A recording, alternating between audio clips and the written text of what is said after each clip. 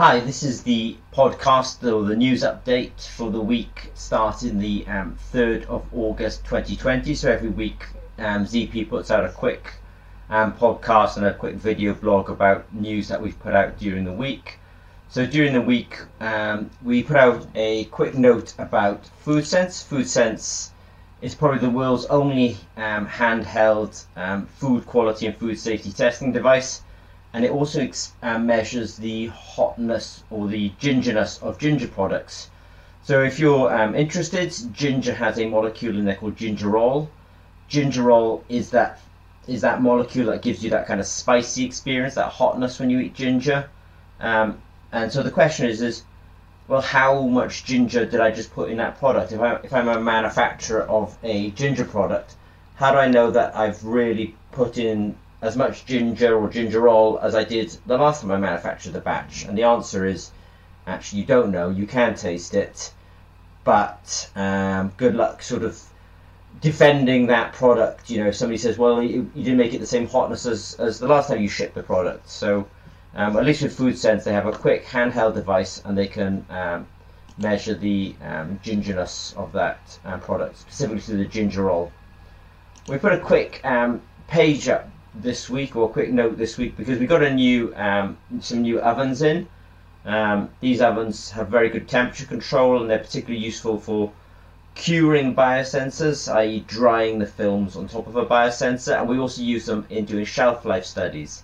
So one of the big things that ZP is, you know, we're becoming this ISO 13485 company, and which means that we're certified to do the development and manufacture of medical diagnostics and IVD.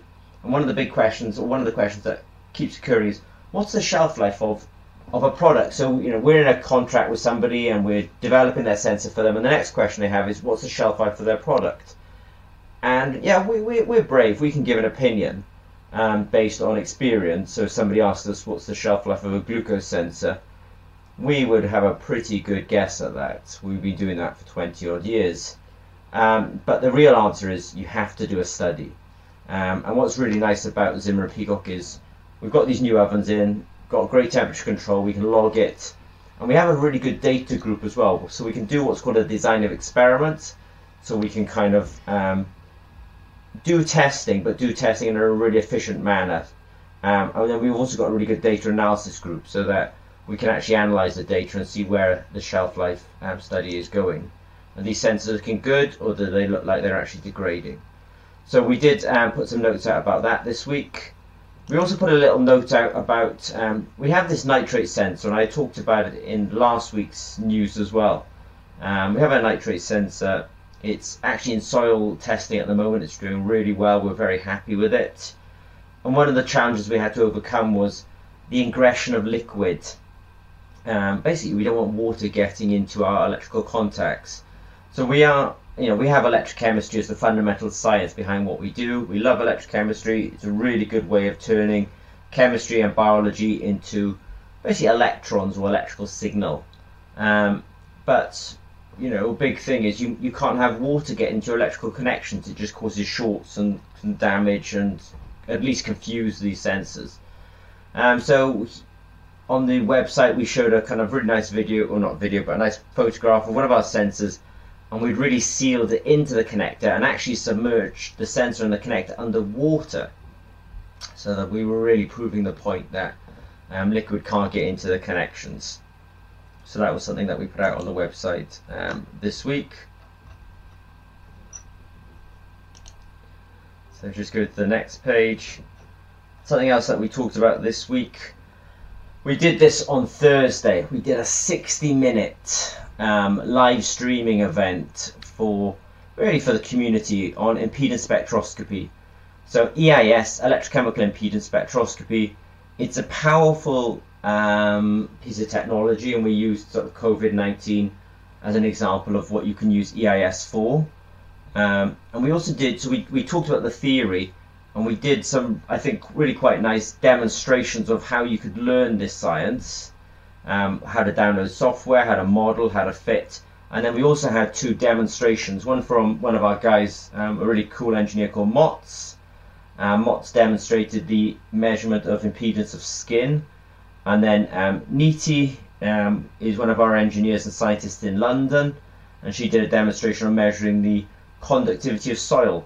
So quite unusual but real world, let's say, samples, soil and skin. You couldn't think of things that are more different in some ways, but we showed that impedance spectroscopy could actually measure those things. So that's a really cool video to kind of look out for. We just did a quick note this week on what's called limit of blank, limit of detection and limit of quantification.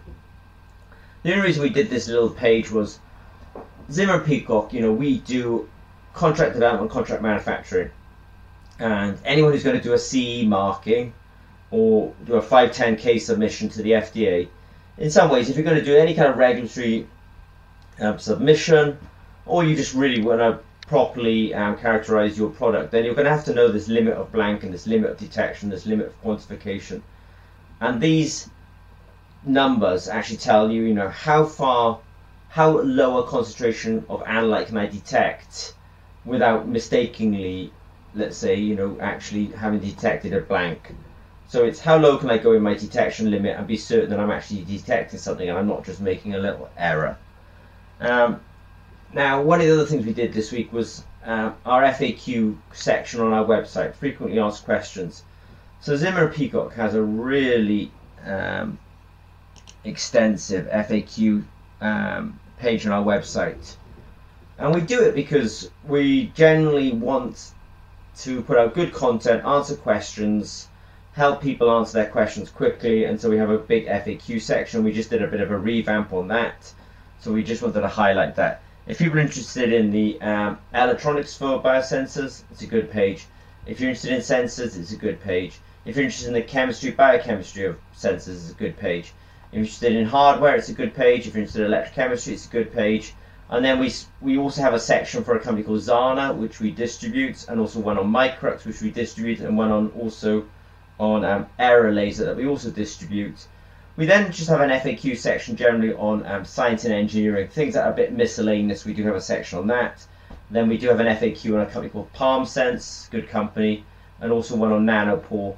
Nanopore is a very cool up and coming technology for the next generation of sequencing of DNA and maybe RNA, maybe identifying proteins. So we have some Nanopore technology. We also have an FAQ smaller section on biology.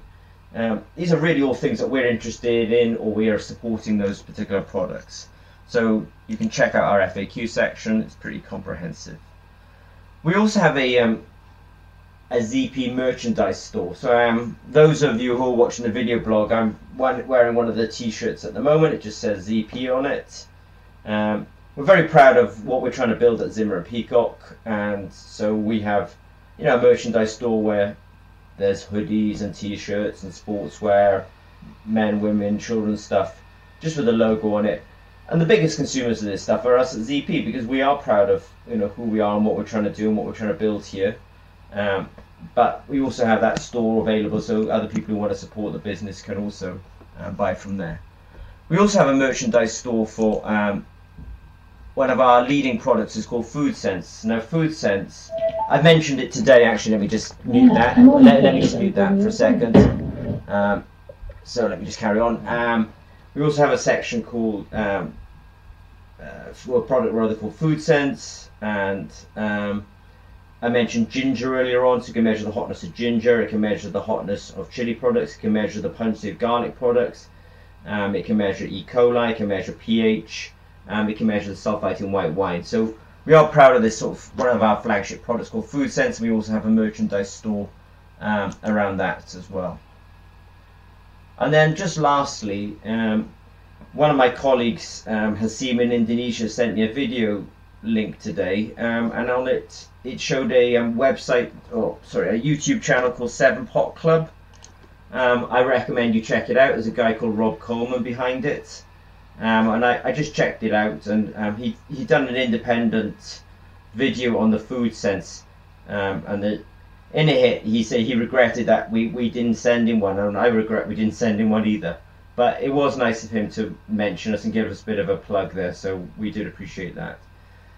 So I'll just wrap up now then. So thank you once again. This is the podcast for the things that we put out this week.